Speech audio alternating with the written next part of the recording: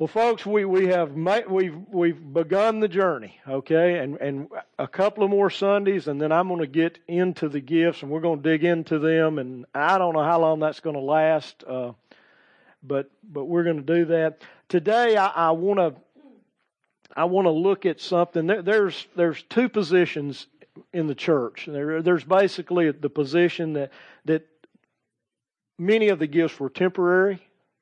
And then there's the position that no, all the gifts are permanent.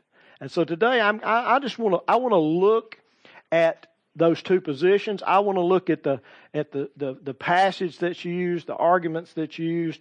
I want you to understand why many of us have been taught what we've been taught, and why some of that is not what Scripture says. Okay, I'm just going to be straight up with you. I was for 40 years, I was basically in the position where some of the gifts were temporary. And then I began to dig into Scripture, which I'll talk more about in a few minutes. And I found that I couldn't find a place where it said that.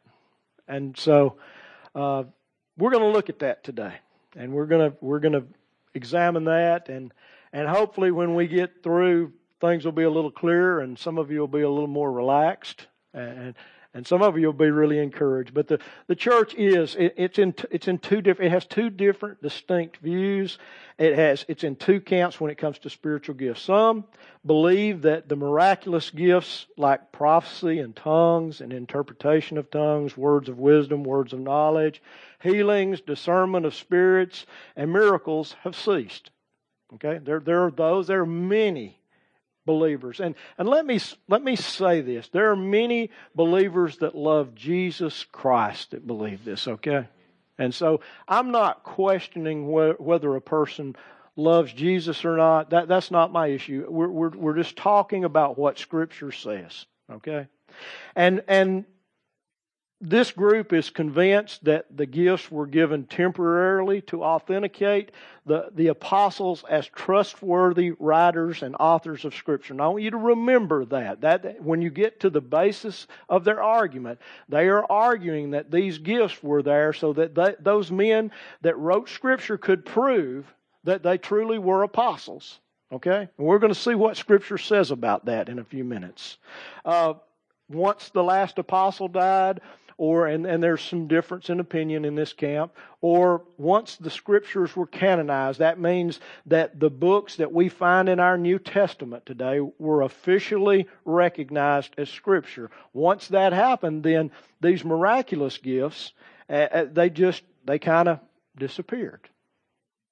Now, that belief has a name, and it's called cessationism. Okay, they believe that those gifts have ceased, and so they believe. Many of us came out of Baptist churches that believe that, or Presbyterian churches that believe that. There are a few Methodist churches that believe that, but John Wesley did not teach that. He didn't believe that. Okay, so there's the cessationist side. They believe that the miraculous gift have ceased, that their purpose was to validate the apostles, to authenticate the apostles, because they were going to write Scripture. Okay?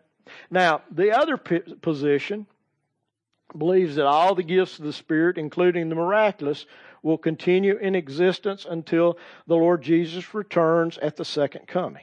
Okay, they believe that all the gifts are necessary for the body of Christ to reach full maturity in Jesus Christ.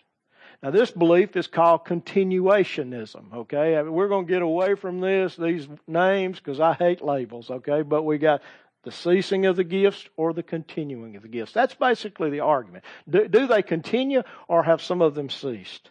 Now, this position was held, that they continued, was held by the early church for almost 400 years. Okay? Now, if I'm wanting to know which position is right, I'm going to go back to the earliest beliefs, and I'm going to start there. All right?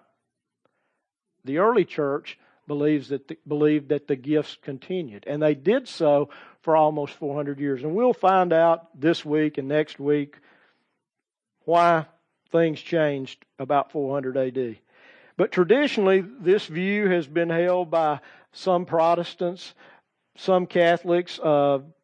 the Pentecostal and the charismatic groups have renewed this belief in this debate, but the church is split in its belief in this area. It's split in its teaching, and it's split in the expression of the spiritual gifts. And because we're split in this area, what happens is the church often wages war against itself. Okay? Brother against brother, teacher against teacher, preacher against preacher, theologian against theologian, denomination against denomination. All right? And that's what happens. And so what happens is we don't wage war on the enemy. We wage war on each other.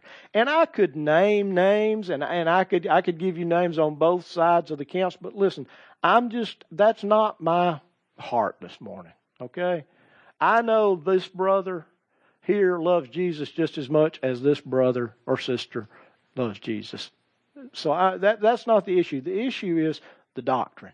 Is the doctrine biblical, or is the doctrine not biblical? And we're going to look at some things this morning.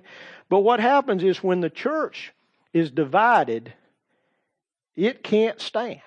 It can't do the things that it's supposed to. Jesus said this in Mark chapter 3, verse 24 and 25. He said, "And if a kingdom is divided against itself, that kingdom cannot stand. And if a house is divided against itself, that house will not be able to stand." Now, I want to bring this down to us.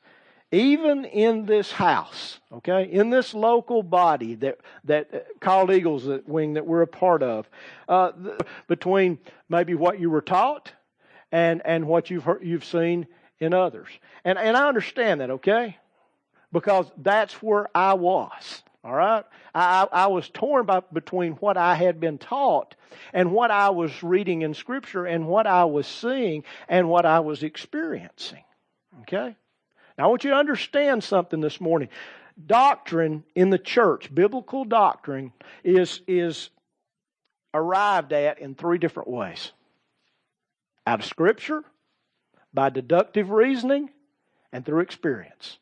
Scripture is the strongest way to develop a doctrine. Okay? Then comes deductive reasoning, and then comes experience. Okay? One of the reasons that the cessationist point of doctrine came about is because there was no experience. And so they moved backwards to deduce why this was true and arrived at a biblical doctrine. But there is no scriptural basis for it. All right? I'm just going to waylay that axe right in there, use that sword right now. All right? But we're going to look at that this morning. But in this house, we've got two different positions. We're torn. We want to go with God no matter what. And what happens is we become open, but we're a little fearful. Okay? We're hungry, but we're a little cautious. And we're uncertain, but we're willing to consider. And you know what? I appreciate that. I appreciate that because I want you to test anything I say by what Scripture says. I don't want you to accept just anything I say as truth. All right? Is everybody, y'all all with me? Because I'm not infallible. I'm not inerrant. I've messed things up before. I've believed things that I found later were not true. Okay? We all on the same page? All right.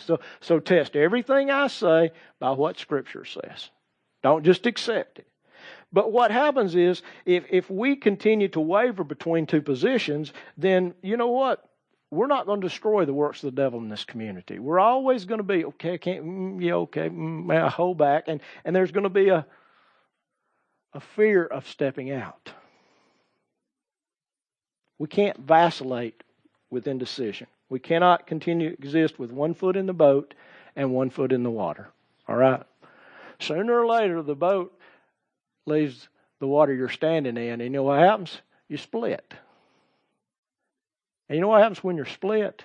You can't go with either direction.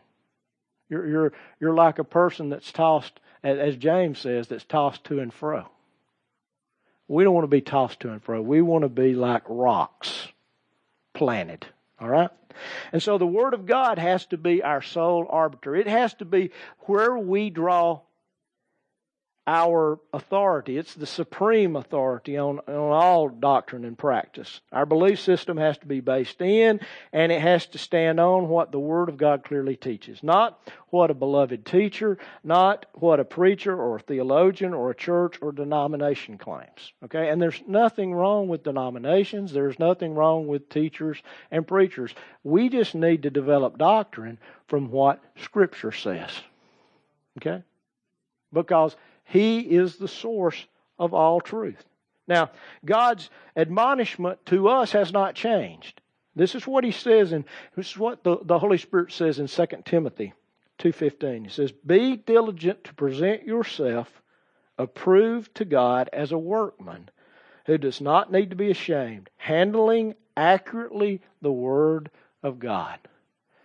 Every one of us has a responsibility to find out what Scripture says. Well, you may say, well, hey, how in the world is that possible, Pastor? The Bible is too hard for me to understand.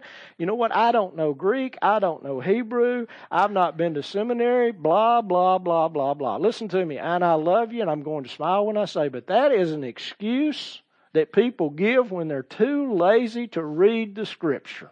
Okay? We have the Scripture in our own language. And I'll just be honest with you.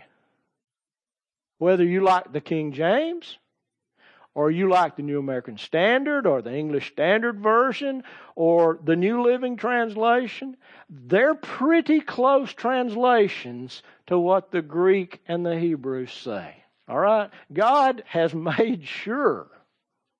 All right? He's made sure. Or if a translation doesn't follow accurately, there's a big stink that usually happens, and it disappears. And so God has given us His Word, and I truly believe this about God. God makes what is necessarily and vitally important for the practice of our faith simple and easy to understand. All right? He really does. For by grace are you saved. It's not by works. Now, you don't have to be a Greek theologian to understand that. Anybody can understand that, you know what, it's not by what I do. It's not by the work I do. It's by God that I'm saved. It's through Jesus Christ. That's simple. For God so loved the world that He gave His only begotten Son, that whosoever, what does whosoever mean? Whosoever means all of us. You don't need a Greek text to read that verse and know what it means. It's simple, it's plain. And I believe that when something that is as big an issue, I can't hardly talk this morning. When something is as big an issue as spiritual gifts, which enable us to do the things that Jesus did and the greater things that Jesus did, that He said we would do, if they were going to disappear, it would seem God would make it plain. All right? It does to me. By the way, this is just for those of you that like history, but the books that we call our New Testament, the 27 books, or 26, is it 26, 27? Y'all help me. I'm going blank here. I think it's 27. Yes, it is. The 27 books we know as the New Testament. The early church argued and debated and for several hundred years, and finally at the Council of Carthage, they decided that the 27 books that we now have would be the Word of God. They were the New Testament. That happened in 397, okay? Now they argued for almost 300 years. And in sometimes they fought. Okay, we think about being. I appreciate what my sister said a few minutes ago about us loving one another. But you know what? You read about the ancient councils, and they didn't all just come and have a business meeting. They brought their thugs with them just in case the position they liked didn't carry the day. They could get rid of some of those votes on the other side. Y'all understand what I'm saying? We haven't always loved each other like Jesus loved, all right? There's been contention. My point is that when Martin Luther comes in the Reformation, there's 5 or 6 books in the New Testament he didn't think should be there. One of them was the book of James. He called it a straw man. He didn't like the book of Revelation. There were other books he didn't like. But you know what? It didn't change. All right? And so it's come down to us today with 27 books.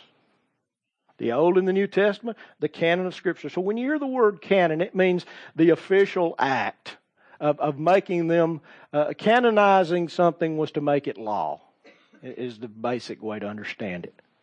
Now, God has told us to check what the Word of God says because we can trust it. We can trust what it says. And we'll talk a little more as we go about inerrancy and inspiration, but not today. I want you to listen to what the Holy Spirit says in 2 Timothy 3:16. It says, all Scripture.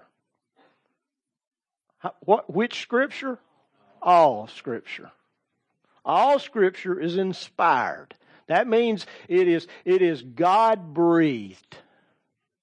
God breathed it on those men that wrote it. And the Holy Spirit used their personalities and He guided them to write down the Scriptures. But all Scripture is inspired by God. And if it's inspired by God, then it's inerrant. All right? It can't have any mistakes. It's not wrong in what it speaks about. The records that it keeps are genuine and true. All Scripture is inspired by God. And it's profitable for teaching, for reproof, for correction, for training in righteousness, that the man or the woman of God may be adequate, equipped for every good work. How much of it is good for profit, for teaching? How much is profitable for reproof? How much of it is profitable correction? How much is it profitable for training? All of it? All of it. Okay? That means that not just the New Testament is profitable. The Old Testament is profitable. Not just the epistles of Paul are profitable. But also the 4 Gospels and the book of Acts. Now the same people that would tell me that the gifts had ceased would say, well, you know what, you can't build doctrine on the book of Acts because it's a transitional book. Yes, it is a transitional book, but this passage says all Scripture.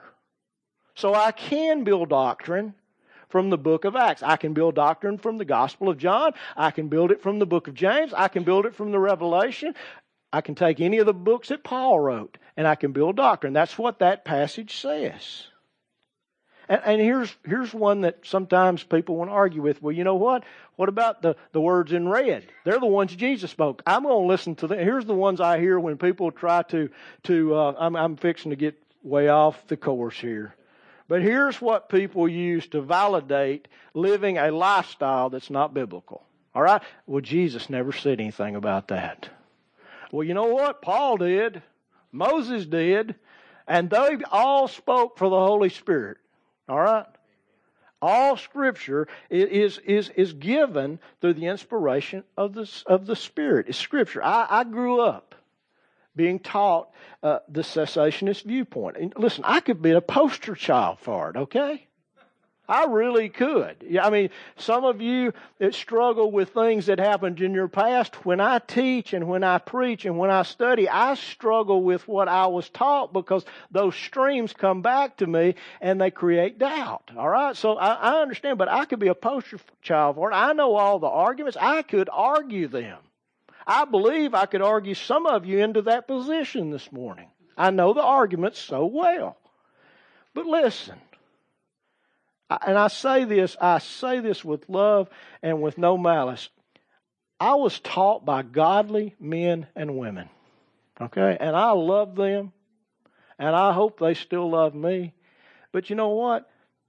They were teachers, they were preachers, they were professors who loved Jesus with all their heart. They also taught me how to study my Bible. They gave me the tools that I need to go in and see if something is true or not. And I wouldn't take anything for that. I love them. I respect them. But in this one area, I believe they were wrong. When I would go from theology class, there was a text that we would always use to prove that the gifts had ceased. Whenever we read that that text, it just really wasn't clear. All right? It was kind of convoluted. And then when I would go to Greek class, the very verse that my theology teachers were using as a proof text didn't fit the meaning of the word, nor did the grammar fit. In other words, the rules of the language didn't seem to fit this particular teaching. Now, it wasn't just as cut and dried as I've been told it was in this class when I got to this class. So, I had been taught the literal, historical, grammatical method of interpretation. Now, what does that mean, Nelson? It means that if it says what it says, it probably means that. All right?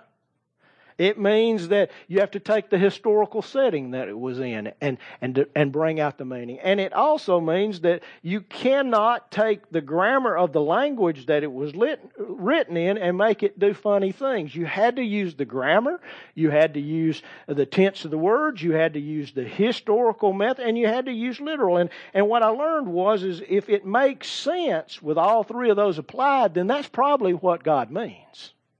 All right? Now, we have to take into consideration that God uses symbolic language in some places. All right? And most of the time, it's very obvious. It's very obvious. The book of the Revelation, it's symbolic language from almost start to finish. And so we have to use the language, and we have to use the history of what those meanings were and what was going on. And we have to understand those symbols. But most of Scripture is written just like we talk. All right? When Paul writes, he writes in plain language. There's a few places in the book of Galatians he uses a metaphor, actually he uses an allegory. And he tells us this is allegorical. Okay, this is symbolic right here. But for the most part, when he speaks just plain, straight, so that we can all understand it. Well, there was always this battle going on inside. Now, I'm young. I don't know any better. This is all I've ever been taught. Okay, I'm going to go with it. Well, and I did, but there was always... I could never make the grammatical meaning wed the theology that had been taught. Yet I've been taught that for 40 years.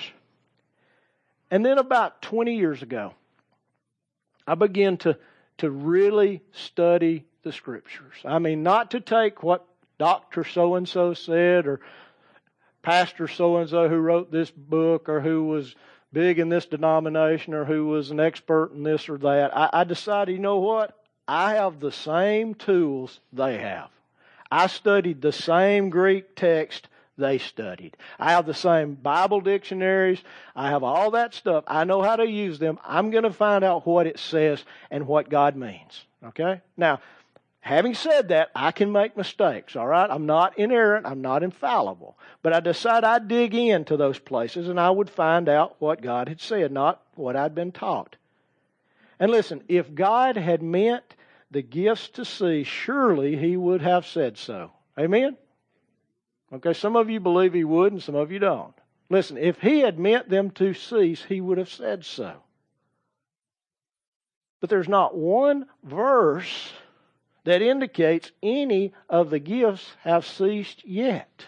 Not one verse. Remember, the cessationist argument is based on this. The miraculous gifts were given temporarily. I'm going to start over. The miraculous gifts were given temporarily to authenticate the apostles as trustworthy authors of the Holy Scripture. That's what they believe. Now, does Scripture teach that? Because if it doesn't teach that, then it can't teach what comes out of that. Do y'all understand where I'm at? Okay. Now, nowhere in Scriptures are the spiritual gifts said to authenticate an apostle. All right? Not one place. The Bible doesn't say that the miracles were.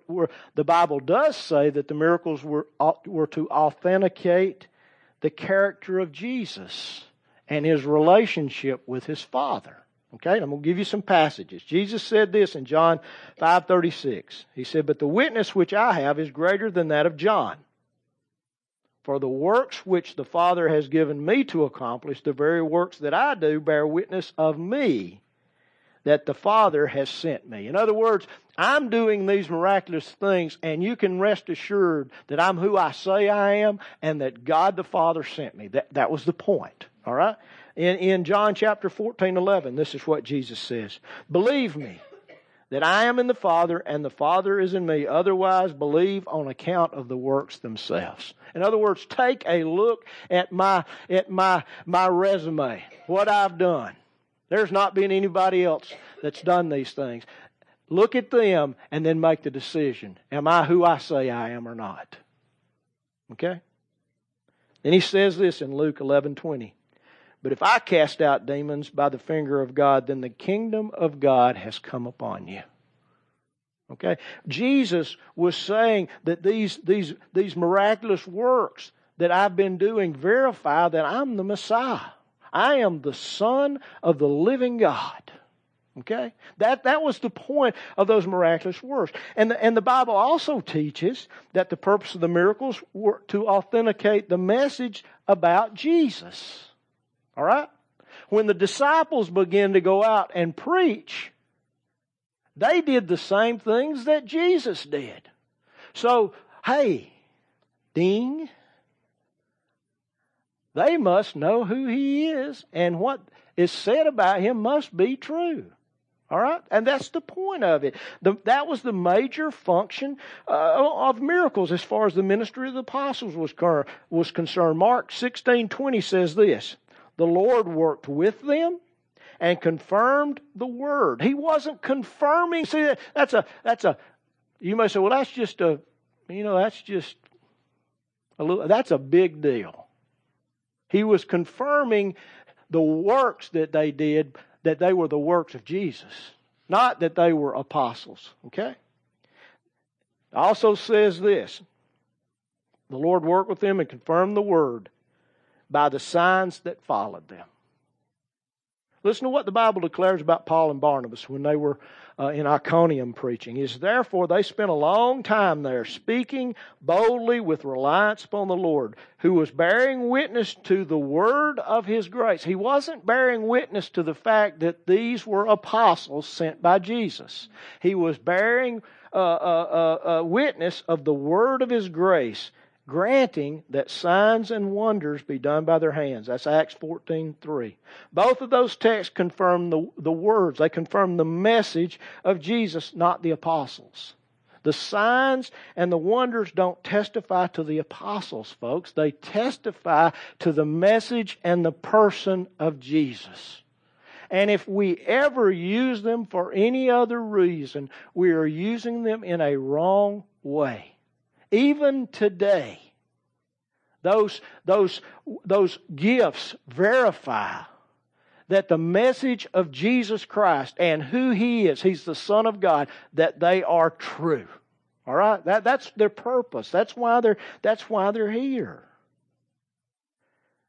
With the coming of Jesus, God wanted all attention focused on Jesus. When Moses and Elijah appeared on the Mount of Transfiguration, and Peter just lost his mind there for a few minutes and said, "Lord, let me build 3 tabernacles. In other words, let me build 3 tents, Lord." God says, "Hey, this is my son. Listen to him. Listen to him. Listen to him." The primary task of the Holy Spirit is to what? Reveal Jesus. I mean, that's what He does. Everything that He does reveals Jesus. Who is the one who empowers the gifts? Who gives the gifts? The Holy Spirit. Therefore, they are meant to demonstrate Jesus, to verify the message of Jesus. Listen, God's not interested in bearing witness to His servants. All right? None of us can save anybody. He's interested in bearing witness to the Son and the message that the Son preached. All right? Now that goes directly against the basic foundational belief of cessationism, which is that the miraculous gifts were given temporarily to authenticate the apostles as trustworthy authors of Scripture. Okay? None of the apostles who wrote Scripture appealed to miracles or gifts of the Spirit or signs or wonders to support their claim for what they wrote. Not one of them says, Paul, an apostle, who did bazillion miracles in Corinth, writes this letter to the church at Corinth. He never does that. He just says, Paul, an apostle of Jesus Christ, to the church at Corinth. And he takes off writing. He doesn't seek to validate himself. There's not a verse that exists. The miracles are not a test for Scripture. I want y'all to hear me on this, because if we're not careful, we can get way out of bounds with spiritual gifts. They are not a test for Scripture. Scripture is the test for the gifts. Okay? And Scripture has always been the test for the gifts. If you go back to Deuteronomy, I'm not going to read this morning, but I challenge you to read Deuteronomy 13, verse 1 through 5. Moses gives the parameters for testing miracles. Okay? He basically says, listen, if those miracles validate somebody who's trying to lead you astray, they don't go. They're not from God. Nothing's changed. Nothing's changed. There's also another problem with this idea that the gifts and signs and wonders and miracles were authenticating the apostles who wrote the Scriptures. Do you know what? Not all the New Testament is written by apostles. Do you realize that? They're not all apostles. A genuine apostle, the 12. Now there is a level, okay? The 12. One of them, named Judas, did what? He betrayed Jesus. He hanged himself. In the upper room before the Holy Spirit came, they discerned by lots, which was a very common method of discerning the will of God, who was to replace him. There are 12 apostles. They're going to sit on a throne, and they're going to judge the nations of Israel. And there are none like them in that sense, all right? Because to be one of them, you had to have walked with Jesus from the day he began his ministry. Okay? He had to have called you personally. And there are some other things. All right? There were only a few like that. Even the Apostle Paul doesn't meet all of that criteria. Yet he's an apostle. Y'all understand what I'm saying? Okay? I'm not arguing that. But he wasn't with Jesus from the first day. All right? He had a special calling. I believe Jesus appeared to him, but he didn't meet all of the parameters that the 12. So I'm not talking about the 12. All right? Y'all with me? They occupy a place in the history of the church that's unique. And we'll talk more about this. But the reality is that not all the New Testament is written by one of those 12 men. In fact, those 12 men only wrote 21 of the books. And if you take the words, only 59% of the words of the New Testament were written by apostles. Now, some of the writers were non-apostles, and that can be 4 to 5 of them, and there's probably 6 books, and it depends on who wrote the book of Hebrews. Okay? And there's 41% of the words that were written by non-apostles. So there's another issue with the cessationist belief that the apostles, well, they fix that. Okay? They say, well, they had to be close associates of the apostles. Okay, I mean, I'm not making light, I'm just giving you the argument, all right? Here's the deal, though. The ones that were non-apostles, there's no miracle. They have no recorded miracles. They have no recorded signs that they did. Listen, Orthodox Christianity has long held that the authority of Scriptures does not rest on miracles or signs and wonders or gifts. The authority of Scripture rests on its author, who is Jesus Christ. Okay? And that's what makes it orthodox. That's what makes it inerrant. You say, Nelson, why are you beating this dead horse? Because it's important that you understand. Listen, this is what 1 Thessalonians 2:13 says. And for this reason, we also constantly thank God that when you received from us the word of God's message, you accepted it, not as the word of men, but for what it really is, the word of God. It wasn't the word of men that was being preached, it was the word of God. Here's what the Scriptures, here's what God's Word says about the true purpose of spiritual gifts.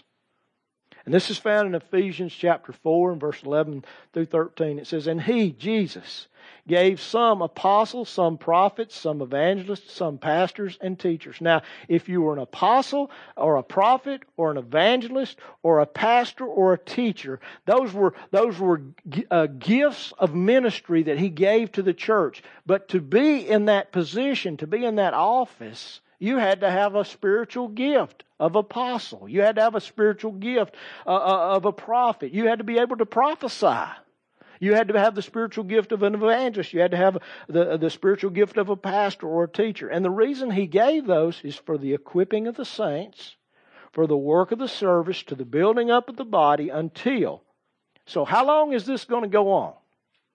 Until we all attain to the unity of the faith and the knowledge of the Son of God, to a mature man, to the measure of the stature which belongs to the fullness of Christ. In other words, to sum those 4 or 5 phrases down, until we all look like Jesus. Okay? I can only speak for me, and I can only speak for my sister who spoke a few months ago. We ain't there yet. We're still struggling to fill out the mold of Jesus. So in other words, those gifts couldn't have disappeared. Because if they disappeared, we missed the boat. I can go back to you can go back to the very beginning of the church. They have always had issues.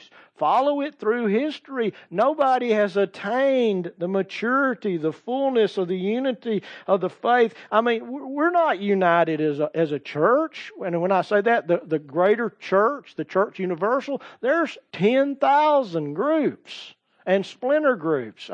We're not one yet. So therefore, it hadn't happened yet. It couldn't have happened yet. Now here's a clear declaration that they won't disappear until all of us, not just a few, but all of us, become one in the faith and fully mature in Christ. You know what? I truly believe that every one of us has yet a far way to go to reach that. Amen? Okay. I believe this. I don't believe we have an excuse for sinning. All right? Because now, as a believer, we can make choices. But we still sin, don't we? Every one of us, okay? Well, you know when that will stop? When Jesus returns. When He comes, and in that moment, when we see Him face to face, and that transformation takes place, that sin nature will fall off. Those desires that we just can't get fixed will fall off. All right? Ultimately, I think that takes place when Jesus returns. A lot of people call that the parousia, or the second coming. Now listen, that has been the orthodox teaching of the church since the very beginning. I think Scripture gets even clearer. And here's the debated passage of Scripture. It's found in 1 Corinthians chapter 13, verse 8 and 12 through 12. Now, you may be saying, 1 Corinthians 13, isn't that the love chapter? Yes, it is. It is. We love the first half of it, but we stay away from the latter part of it, okay? Go to verse 8. Paul says he's writing. Now remember, he is writing to a church that is out of balance. It's out of balance in so many ways, but one of the ways is with the gifts. It's gotten out of balance. And so he's writing to them, and he says, love never fails. But if there are gifts of prophecy, they will be done away with. If there are tongues, they will cease. And if there is knowledge, it will be done away with. Okay, well he says there is a potential in the future where prophecy and tongues and knowledge, they're going to stop. All right? So that makes me, okay, well, I'm going to read on and see where. He says this, for we know in part and we prophesy in part. But when the perfect comes, the partial will be done away with. When I was a child, I used to speak as a child. When I became a man, I did away with childish things. For now we see in a mirror dimly, but then face to face. Now I know in part, but then I shall know fully, just as I have been fully known. Now, if you just read that, simply reading it with no background, no understanding of the debate or the argument, but you know Jesus is going to return, what do you take out of that? The first question you ask is, what's the perfect? I mean, what is the perfect? Well, from the beginning of the church, the interpretation of the perfect was the consummation of God's redemptive purposes as expressed in a new heaven and a new earth, which began with the return of Jesus Christ at His second coming. That's what they believed. Okay, that's what they wrote. They believed that the perfect was the second coming. The perfect is not masculine, it's not feminine, it's neuter in Greek. All right? I know that's probably more than you want to know, but that's the hinge of the argument. So it could be that, but maybe it could be something else. Cessationists believe that it's the canonization of Scripture. But this is what Paul says in 1 Corinthians chapter 1, verse 7. He says to the Corinthians church, he says, so you are not lacking in any gift, awaiting eagerly the revelation of our Lord Jesus Christ. See, he connects spiritual gifts with the second coming. He says, y'all got all the gifts. And y'all are eagerly awaiting Jesus to return. Now, the cessationists will use this same verse as a proof text for their belief that the See, I'm struggling preaching this, even though I know it's true. There's a voice in my head that's going, you have just walked out on the edge of the plank and there's no way back. Okay, I'm telling you I'm hearing this. Okay, you've cut your rope, brother, and you're going to sail in a boat by yourself from now on. Well, listen, I'm going to go on, okay? They used that same text to argue that the gifts have ceased. They interpret the perfect as the canonization of Scripture. And once the canonization of Scripture is achieved, then the church no longer needs the miraculous gifts to authenticate the apostles as teachers and as preachers. Now, that view didn't start in the 1st century or the 2nd century or the 3rd century. You know where it began? It began in the 15th century when the Reformation kicked off. The Reformers had no experience. They didn't see any of the gifts used. They heard about them, they read about them, because in the Catholic Church, if somebody could perform miracles when they died, guess what they were called? Saints. And so they react to that. I'm not getting close to that. They did the same thing with beautiful stained glass. And with beautiful carvings that were there to teach the people who couldn't read the gospel. They said, hey, those are idols. We're not to make any graven images. And many of them were destroyed. See, they reacted. They went way over here. Not in everything, but in some things. And so this belief arose in the 15th, well, in the 15th, it would have been the 16th, 15th century, with some of the reformers, and they were reading Augustine, who was there when the canonization of Scripture took place in 397 A.D. At that point, Augustine, who was a towering figure in church history and in doctrine, he didn't think any of those gifts existed anymore. But 20 years later, he changed his belief. He recanted his belief, and he wrote that he had seen almost 100 instances. But you know what? Nobody goes back We tend to use what we want to prove what we believe. All right? You see that in politics. You see that in marriages. You see that in everything. So I'm not throwing rocks at Augustine. I'm just saying that they took his early arguments because he had a lack of experience, and they didn't take his later arguments. And then at the beginning of the 20th century, a theologian, his name is Benjamin Breckinridge Warfield, capsulized this. Okay? And it's out of his writings that it spread into Protestantism and into Baptist churches and Bible churches and Presbyterian churches, and on and on and on it goes. This is the passage right here that I mentioned earlier that I simply couldn't, it just wouldn't wash in Greek class. It cannot mean the canonization of Scripture, because in Scripture I don't see face to face. I will only see face to face when Jesus comes, right? I will only be known fully, I will only know Him fully as He has known me fully when He comes. Now, I can learn tons about Him and I can know a lot about Him, but ultimately, I can't know Him until He's there. If the other was true, then all I would need is this. When I got to heaven, I'd just go, and they'd say, come on in. Well, you know what? You can buy these anywhere. Okay? And I don't say that lightly. This book, folks, is the Word of God. Like, it's His revelation. This is how we know God.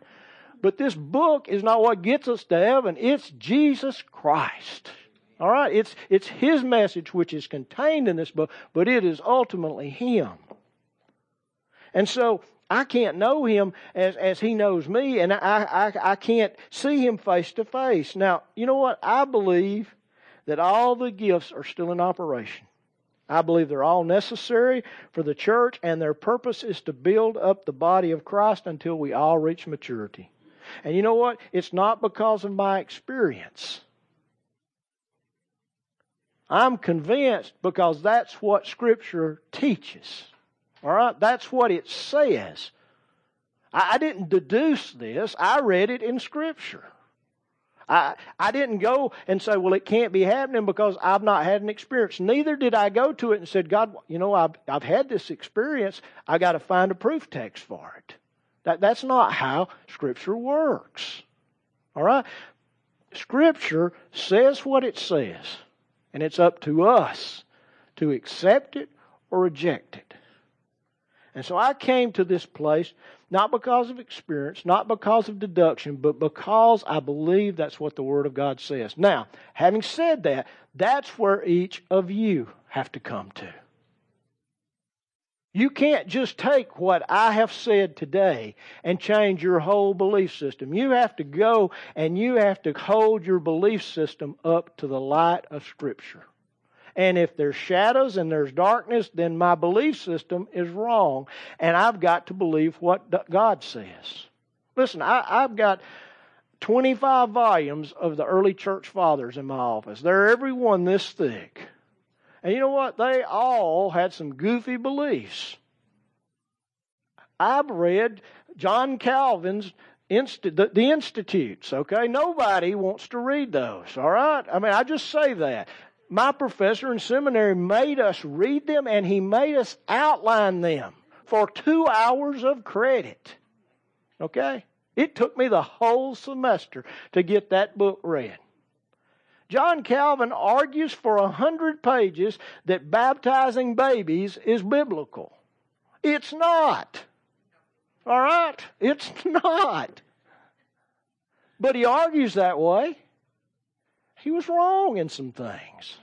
Martin Luther argued against the book of James because he just couldn't make it work because James says, hey, you got to work. Your salvation is proved by your works. And he knew that other places said that salvation is by grace.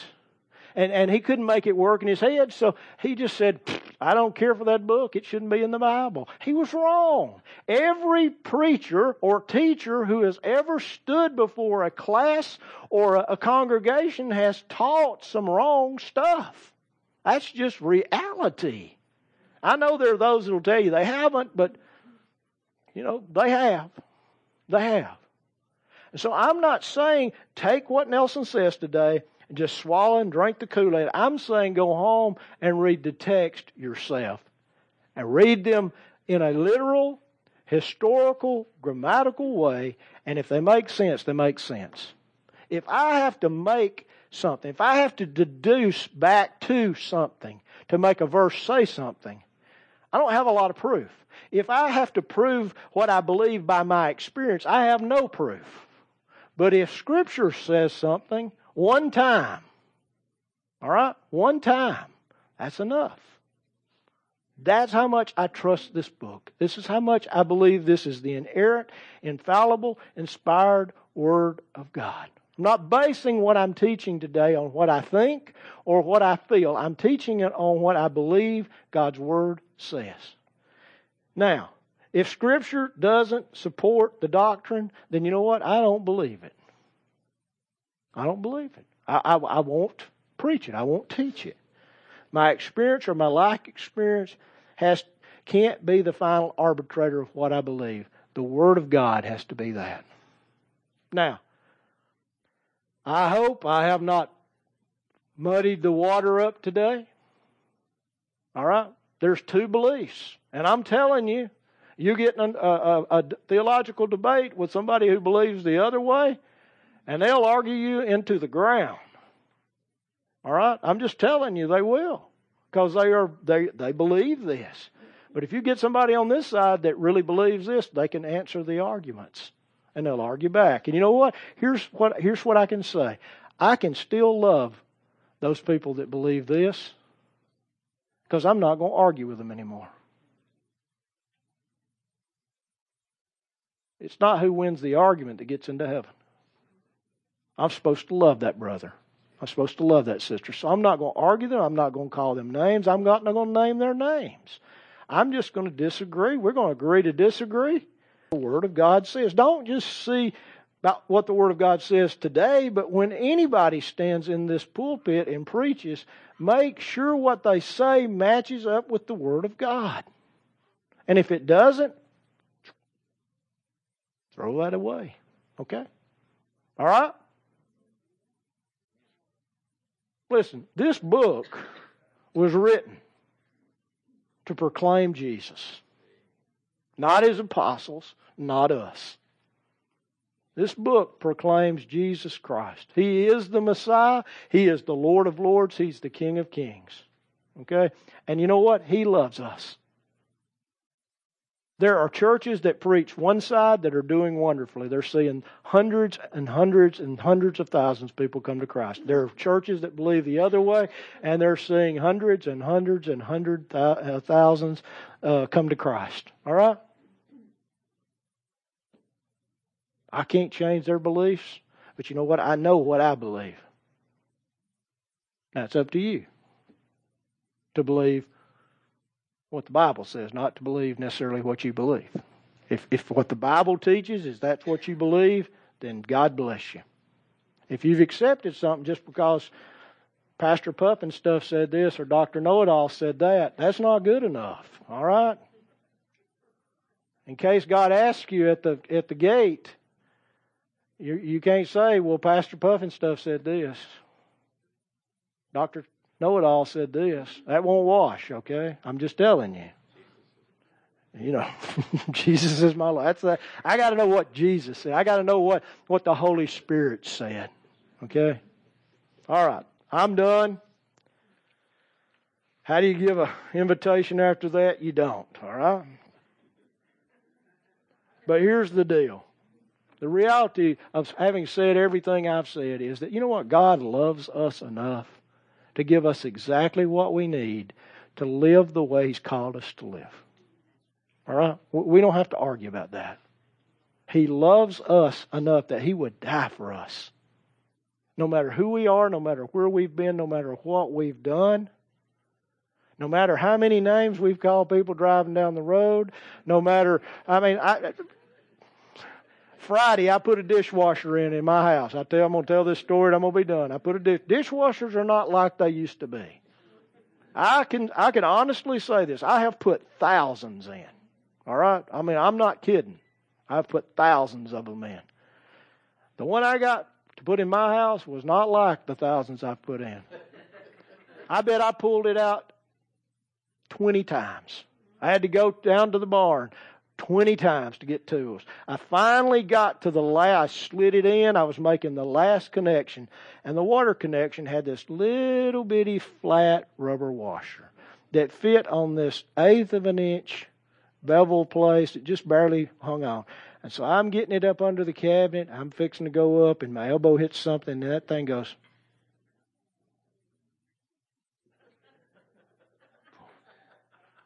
It disappears into 500 spray cans, wash bottles, all the stuff we hide under our sink. I've been in there for 6. It hit the floor, and I just started to scream. And I just screamed until it all got off of me, all right? And then I sat there, and I couldn't do anything else. I had to look for it. So I had to pull stuff out and look for it. There was no other way. I finally found it. I made the connection, and I got through. I'm just saying this. Look, I have struggled with the same thing y'all do, all right? Maybe worse, all right? Hit a deer on Thursday. That's a blessing, okay? So I live in the same place as y'all live, all right? You want me to go on? But you know what? Jesus loves me. He really does. He must love me a lot because He puts up with that stuff. Guess what? He puts up with the stuff you're in. I didn't get the deer. The deer kept going. He left me with about $800 worth of stuff, okay? Jesus loves us, folks. He died for us. And He didn't leave us lacking anything to do anything He called us to do. He's not only sufficient in our salvation, He is sufficient in our sanctification, which means becoming like Him. All right? And we are supposed to go out in this world and be little Jesuses, little Christs, which means I'm supposed to do what He did. Whether I believe that or not. I'm not just supposed to tell the message that He told. I'm supposed to demonstrate it with my actions, whatever that means. And folks, the only way we can do that is through the gifts that He's given us to make sure that we could do what He did. He's empowered us. Now I'm going to pray. We're going to sing. And we're going to go. Okay? If you're here today, you don't know Jesus, don't leave. All right? Just come up and grab me by the arm. I'll sit down with you. I'll stay as long as I need to do. He loves you as much as He loves me. Okay? He done exactly what He's done for me. He's done for you. Let's pray. For more information on Eagles Wing Church, visit our website at www.eagleswingchurch.org or on Facebook at facebook.com/Eagles Wing Church. Thanks for listening and have a blessed week.